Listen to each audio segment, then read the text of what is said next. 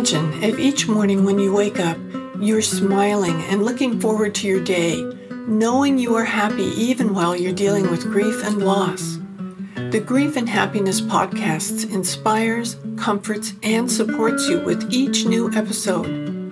I'm Emily Thoreau-Threat, welcoming you to explore with me your life of endless possibilities.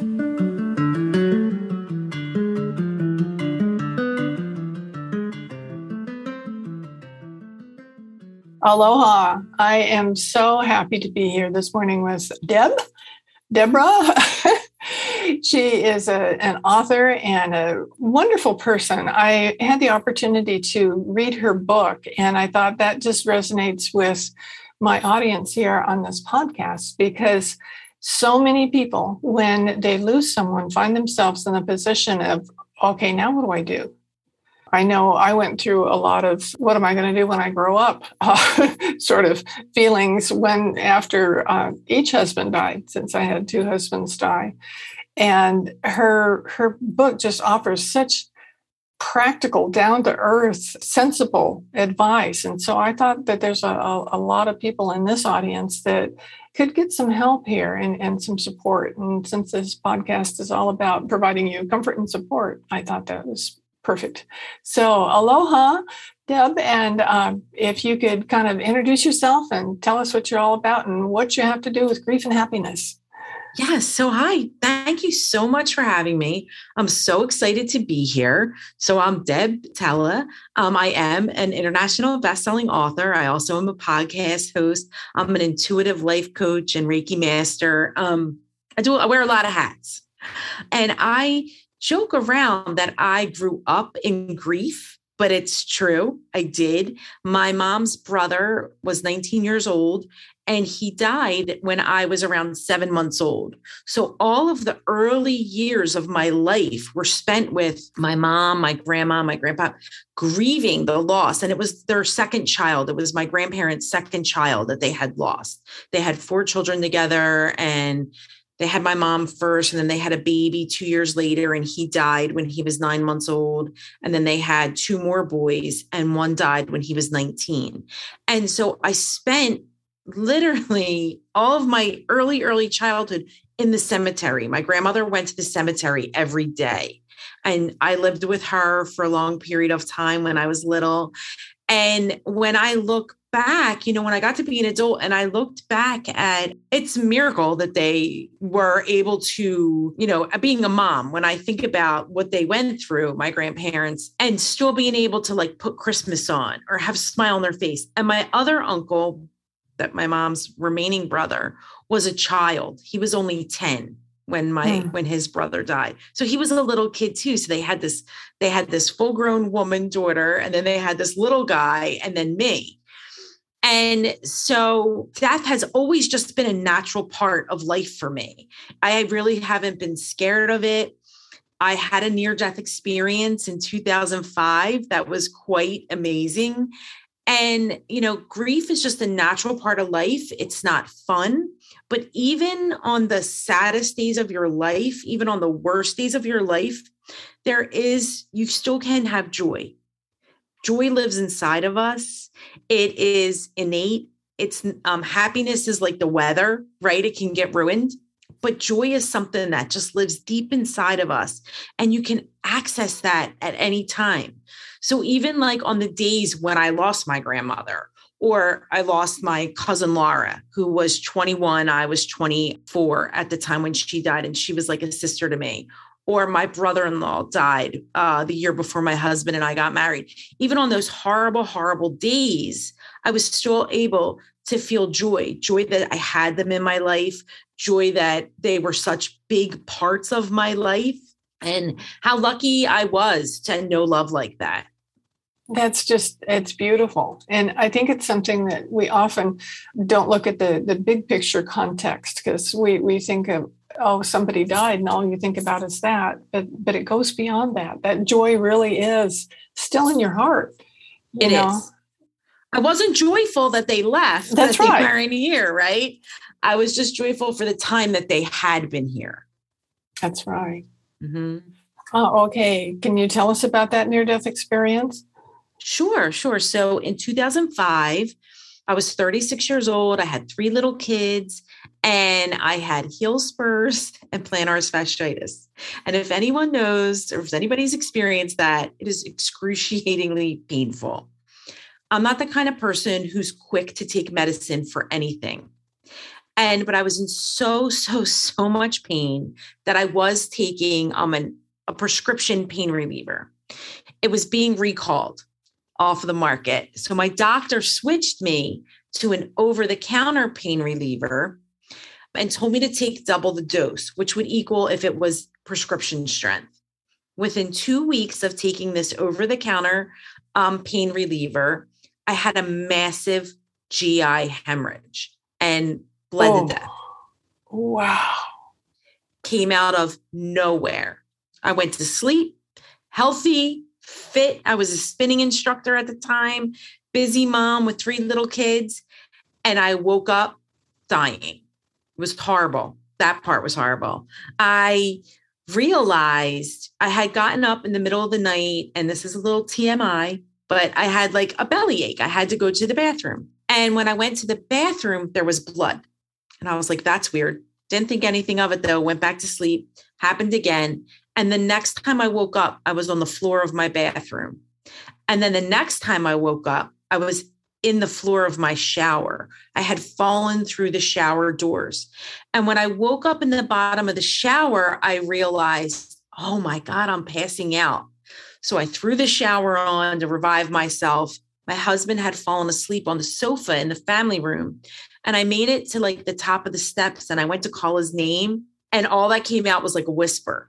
And I was like, oh, where's my voice? Where is my voice?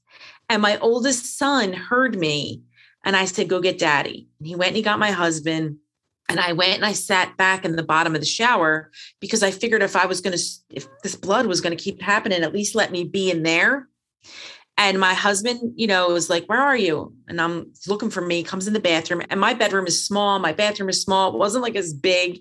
And he came in and he started screaming for my son to get the cordless phone. Like it wasn't even like the cell phone back then.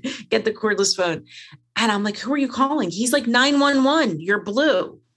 Called my mom, called my best friend who lived right near us, called 911.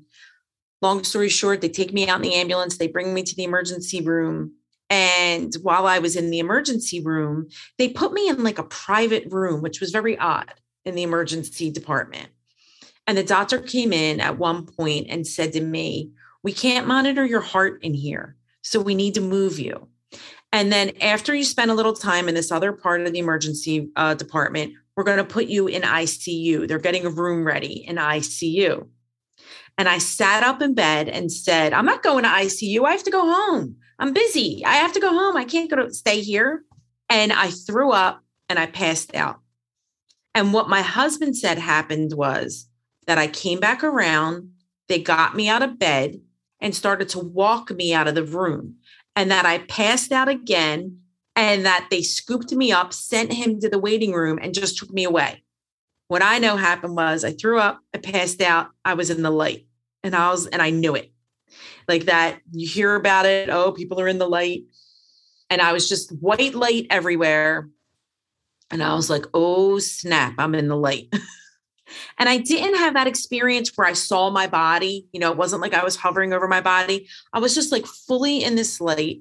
And this was 2005, and my cousin Laura had passed in 92. And she was behind my left shoulder. And we called each other Bud. And I said, oh, Bud. And I went to turn my body to the left to hug her. And when I went to turn, she pushed my shoulder. And she just kept pushing my shoulder and pushing my left shoulder. And she wouldn't let me turn to hug her. And I kept saying, stop it. Let me hug you. Let me hug you. She didn't speak, but she was in full physical form pushing me until she pushed me so hard that I woke up in bed to a nurse saying, lay down.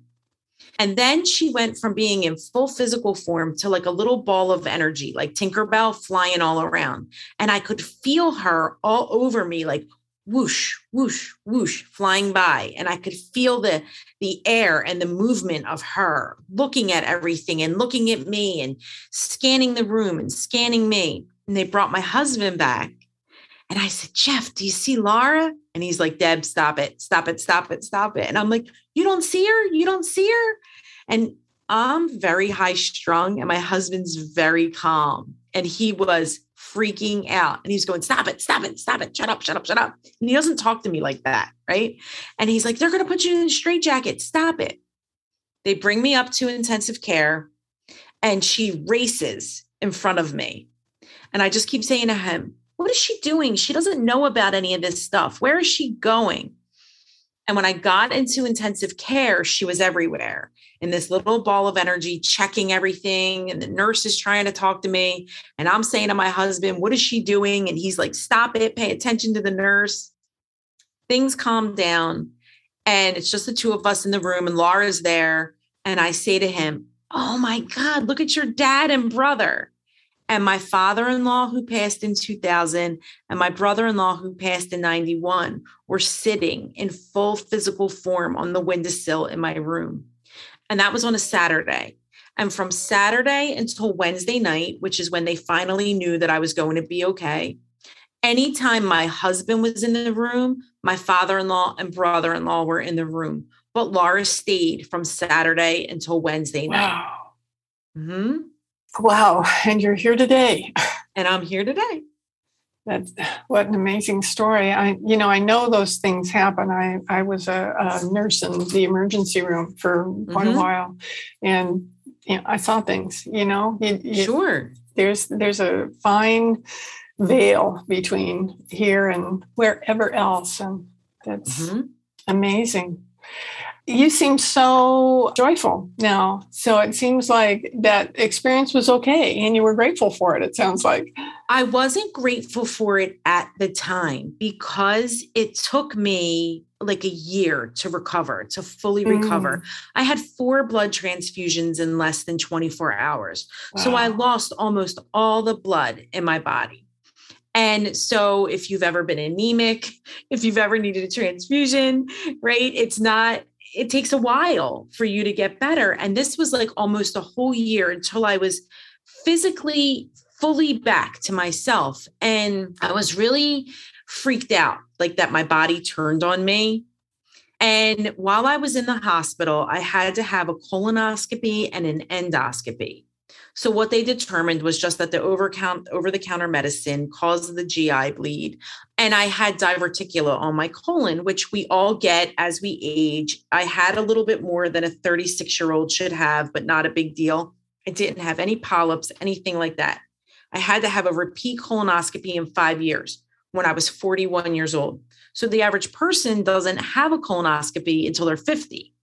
When I had the colonoscopy at 41, I had precancerous polyps. Wow. So that saved me from colon cancer because by the time, if I hadn't, experienced any trouble, that would have turned to colon cancer. So they were able to get them out and I'm screened every 5 years. Wow. Mm-hmm. So then I got really grateful. Oh, yeah. At that 5-year mark. And I was like, this was a gift. It was annoying. Like the whole seeing Laura and my father-in-law and brother-in-law, that was so great. But the other part of the recovery and feeling like my body turned on me was not great until that 5-year mark. And I was like, oh, I get it. This was a gift. Yeah. Yeah. Mm-hmm. That's so amazing. I didn't have that experience, but I had a surgery and hemorrhaged. And when I got out of the surgery, they knew I needed blood transfusions. The first one was fine. When I started the second one, and I started convulsing because I was reacting to something that was in that transfusion. So they weren't able to give me enough blood. And so for a while, actually, I discovered later it was probably 2 weeks.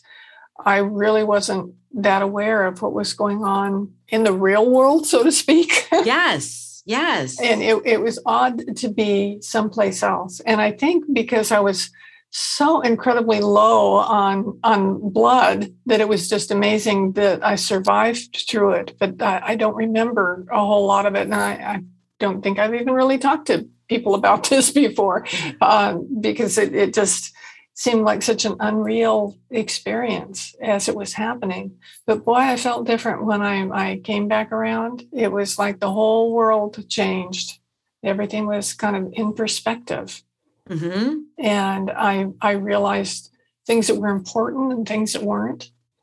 And I think that grief brings that to us sometimes too, Oh, absolutely. before you have a loss, you're not really paying attention to what really is important in your life and what isn't. Mm-hmm.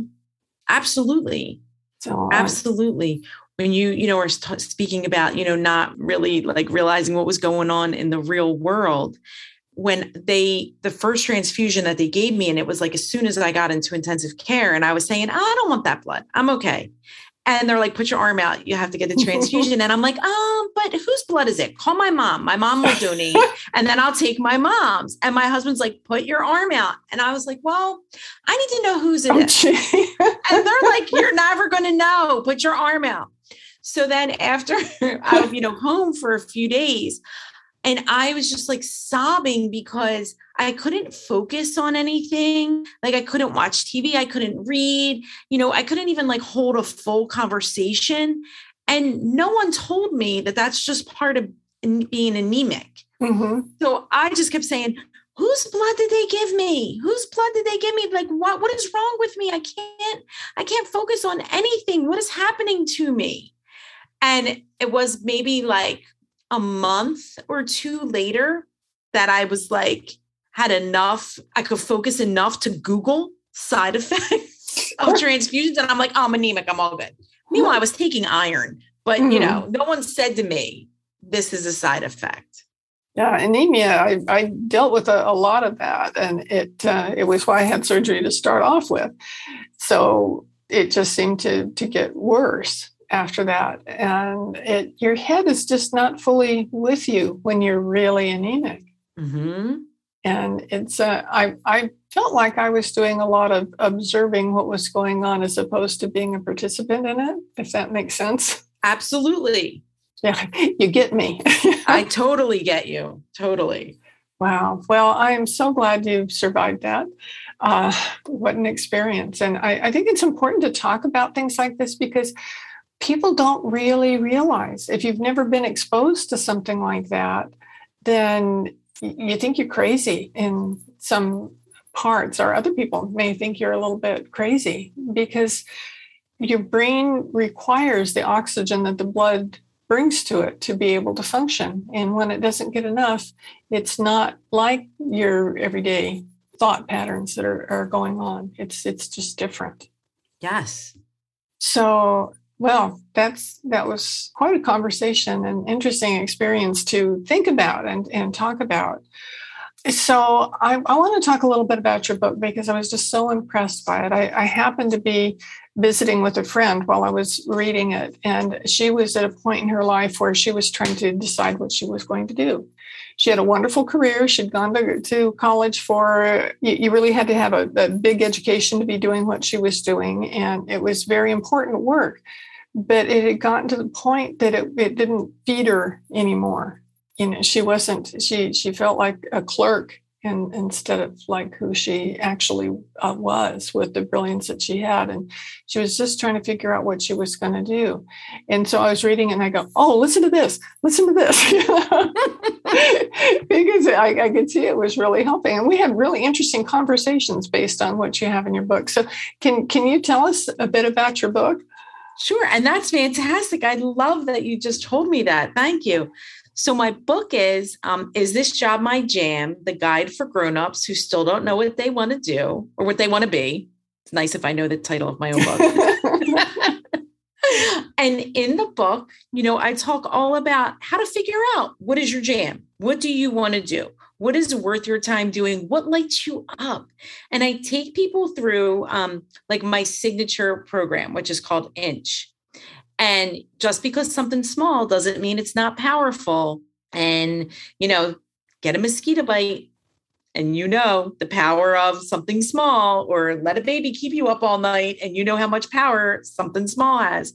So I chose Inch because number one, the acronym worked. And number two, because small, consistent, aligned actions lead to massive results, and they lessen overwhelm. And they kind of like help guarantee that you're going to see the thing through, right? When we're not overly stressing ourselves, And it just makes such a difference to just do little things, little bite-sized things every day. And I'm all about how can I make things as easy as possible? That's for myself and then for my clients. And so INCH, the I stands for identify. So say, the goal is that you want to find a job, that's your jam.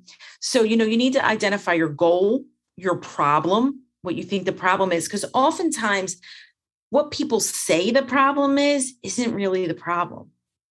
And you got to do some digging, right, to really uncover what it is. We identify our feelings and how we want to feel.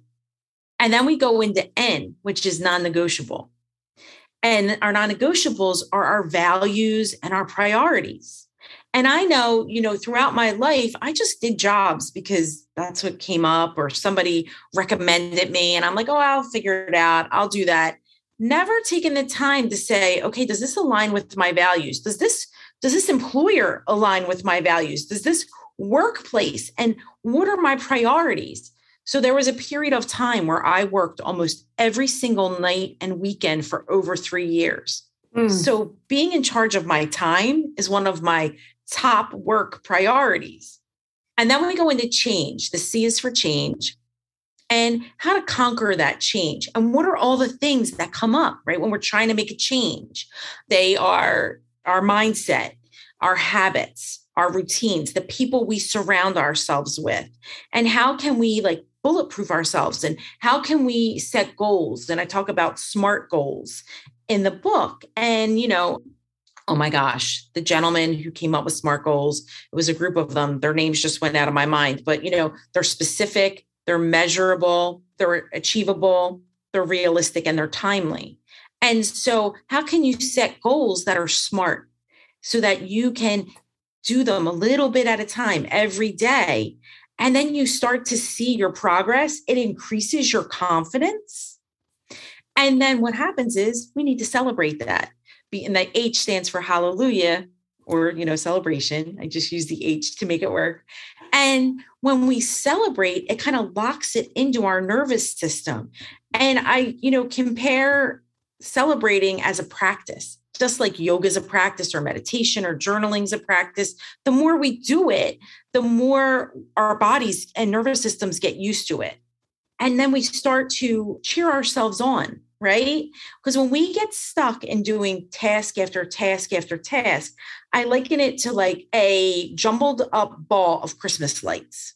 And there's no beginning and there's no end. And you just look at it and you're like, I am never unraveling this. So when you go from task to task to task, you're in a constant task loop. We need to stop and celebrate. Even, the tiny thing. I celebrate everything. And you don't have to, spend money to celebrate. You don't have to make like a humongous deal out of it. There are times, where I will high five myself in the mirror. And if you know Mel Robbins, she has a great new book out, The High Five Habit. I will pat myself on the back. Happy dancing is my main form of celebrating. I really save the buy myself something special for the huge wins, like publishing my book, things like that. Other than that, it could be like going for a walk, keeping a journal of all your wins, sharing it with a friend, all little things like that, going to get ice cream. It's so important. Absolutely. I find that too, that I have done so many different things in my life. I was raised with that thing that you're going to get married when you're 19 to a husband that you'll have children with, that you stay together for more than 50 years. And he has one job forever and you take care of the kids. That was just how it was when I was growing up. That's what everybody did. And so I assumed that I was going to be following that path too. And I was so surprised when my life didn't turn out that way. And I knew that I'd made a commitment that I wasn't going to do anything as far as work that I didn't really enjoy doing. I just felt like life was too short to not feel value in what you were doing. But I kept finding different things that brought me that joy and value.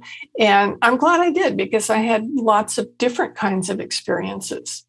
And I have stuck with teaching writing longer than anything else.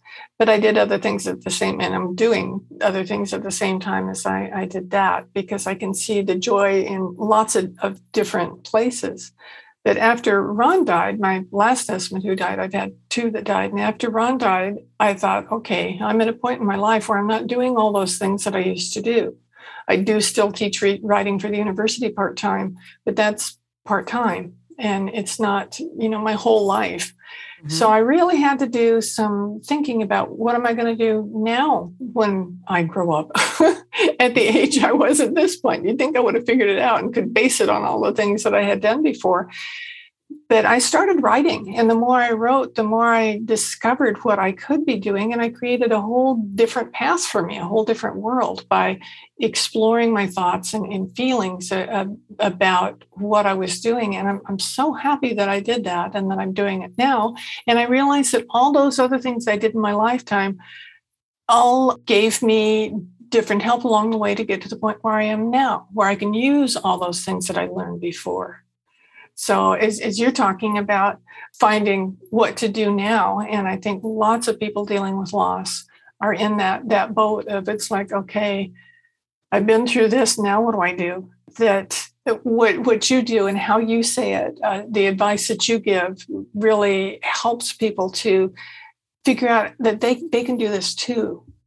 What would you say to someone who's just at the point in dealing with grief that they're realizing, okay, now I've got to get a hold of myself and figure out what it is that it's important for me to do? What would be your first advice to them?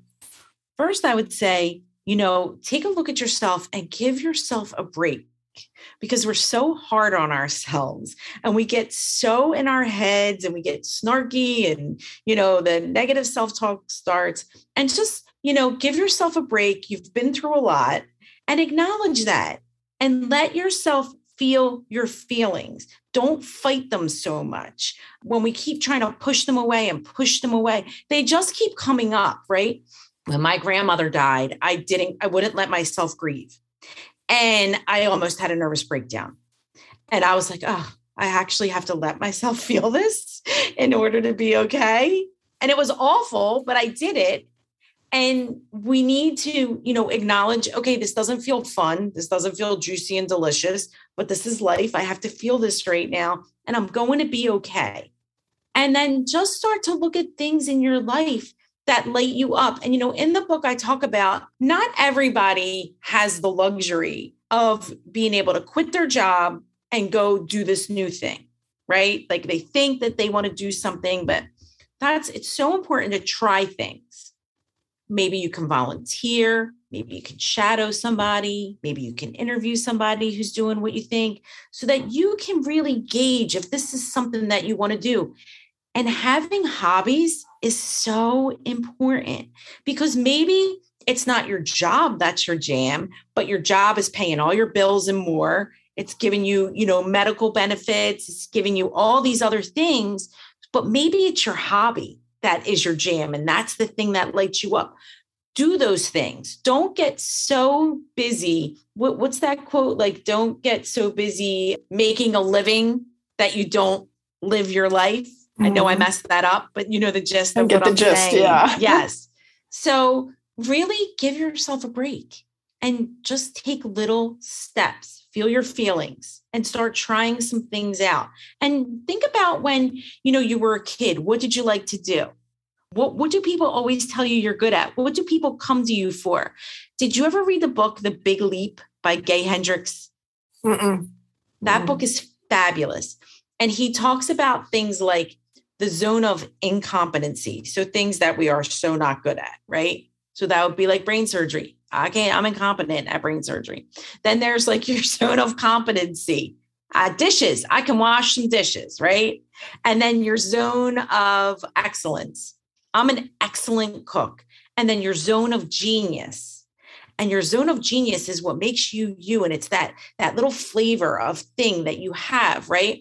So my zone of genius is reading people and being able to feel energy and being able to share energy, right? And when I was a little kid, I loved to play dolls And I love to, my sister and my cousins were always performing and putting on shows, but I would direct and like set everything up. And I always wanted to know how people thought and felt and what made them tick and what drove them. And I always knew when one of them was cheating when we played a game. Like I just could know and feel, I could see it in their faces or the way that they held their bodies, all different little things. Did I ever think that that could be a job when I grew up? But that's totally my job. That's so cool. It is so cool. Yeah. So start to look at things that you did or that you love to do. And when's the last time you did them? Play more, enjoy yourself. Not everything has to be your job. Mm-hmm. Not everything has to be your job. And you don't have to explain what you do either to everybody. Knows a complete answer. It's a complete sentence. That's right. That's right. Sometimes we feel like we're supposed to, that we have to justify our actions. Yes. And you don't. You really don't. You don't. You do what you want to do because it's right for you, whatever that is and however that works. Mm-hmm. I know when I found myself in the position of trying to figure out what I was going to do most recently, I was writing a lot because I am a writer. I teach writing. I think writing. That's just kind of how I operate. And as I was discovering different things that I was writing, that I thought, boy, other people who are dealing with loss, if they knew how to write like this, that could help them too. Yes. So I had to figure out, okay, how do I get the message to them in particular? And we had just lived here on Maui for 2 years before Ron died. And so I had met some people, but I didn't know that many people. And I certainly didn't know anybody who was dealing with loss. So I thought, where am I going to find them? So I set up a meetup group and invited total strangers to my house to come and write together about their grief. And it was so incredibly successful. We formed great bonds between the people that showed up, and they had all different kinds of loss. I was thinking, since I was a widow, that it would be all widows that showed up, and it wasn't. And that was interesting because we could share the commonality of the things that happen to people with dealing with loss. And that was the spark that led me to all the rest of the things that I'm doing now, to the part of why I wrote the book, to the creation of the Grief and Happiness Alliance, which is a group that meets every Sunday on Zoom. And we do writing exercises, we learn happiness practices, and we spend time talking to each other to develop relationships and have friends that are also dealing with loss. And it's so exciting to have developed that. And then I did a pilot program first because I wanted to make sure that it wasn't just, when I was a kid, they used to call them Emily's crazy ideas because I was always coming up with something to do. And I thought, I don't want this to be another one of Emily's crazy ideas. So I got a group of people together and we went through the program and I showed them the process and what the whole thing was about. And at the end, they all said, you absolutely do this. This is, one of the members said, this is an idea whose time has come. And I listened to her. And so that's what we're doing. But my one thing was I didn't want to charge people for this kind of help. It just didn't seem appropriate. And they said, so don't. We'll set up a nonprofit organization that can support this work. And then we can even go beyond that and find other things that we can do to help people who are dealing with loss. And so that's where we are right now. And it is so exciting. And if somebody would have told me that was what I was going to do, or that was what was going to come up, I wouldn't have even been able to conceive it because it was so foreign from anything I'd done before or anything that I'd heard anybody else doing about. But by allowing myself the inspiration to come in and to act on it, we've developed something kind of wonderful. And I think with the people that you talk about that are trying to figure out, okay, now what do I do? Mm-hmm. Just be open, really explore your feelings. And I recommend highly doing that in writing. And then see where that leads, and don't judge yourself in the process. Yes, letting go of that judgment. What you've been able to create is so beautiful. Oh. It's just beautiful. People don't want to talk about loss or their grief, especially like you said, when, you didn't know people near you who were experiencing that. And, or even which I find funny, like even people who have had loss, like they don't want to bring up somebody else's loss, like it's going to make them cry. So what if you cry? Like, it's okay. Like, there's no sign of weakness because you cried. It means you love. That's great. You know, so to create a community where people feel safe and valued and seen and held in that, that's incredible.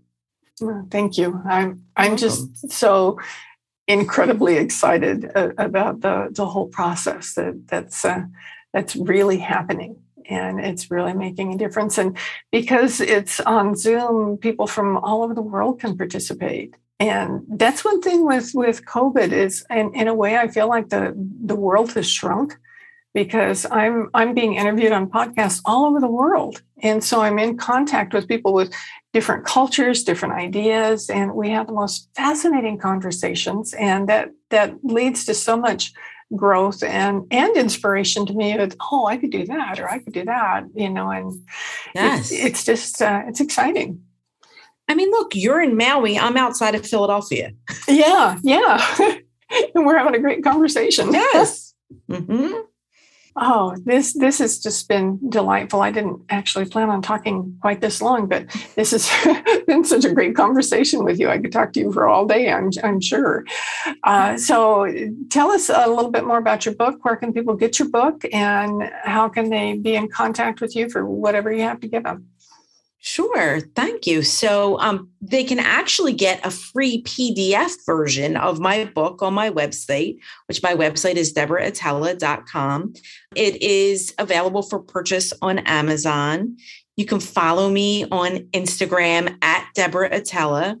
And then I also, on Facebook, I host a large group of women called the Sisterhood of What Next, because I love to collaborate and I love to connect people.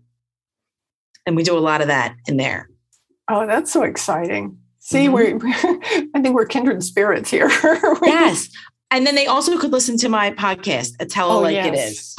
Yes. I love that. I love this world of podcasts and getting to meet people and getting to discover things that you might not have even thought about before that can really change your life. Yes. So this is a great place to be. Now, all the things that Deborah just told us about will be in the show notes so that you can just click on the link and get what you want to. And I highly recommend her book. I just enjoyed reading it so much. Sometimes it seems like you get into a book and it's like, okay, first you do this, then you do this. And it just, I don't usually get all the way through those books, but I read all the way through this one rather quickly because it's entertaining and inspiring. And I know that you'll love it. So get that book and read it, and stay in touch with Deborah because she's got a lot she can offer you. And I'm very impressed. So thank you. Emily, thank you. Thank you so much for this opportunity. This was a wonderful conversation. Oh, you're welcome. I'm so pleased to have had the conversation. It's really great. And it's nice to see people that, mutually we want to change the world and in a positive way. And I think that's really good and can really help, especially people dealing with loss, to see that there is positivity out there for you to have. Absolutely. It's not all doom and gloom and sad. Find the joy in your life and spend some time there. Yes. So thank you so much, Deborah. And I'll be seeing my listeners again next week when we come back to you with the Grief and Happiness podcast. Do you want more comfort, support, and happiness? Join the Grief and Happiness Alliance. Visit my website at lovingandlivingyourwaythroughgrief.com and read my book, Loving and Living Your Way Through Grief. Be sure to subscribe to our podcast, rate it, review it, and binge on all our episodes on grief and happiness. I can't wait to welcome you back to another episode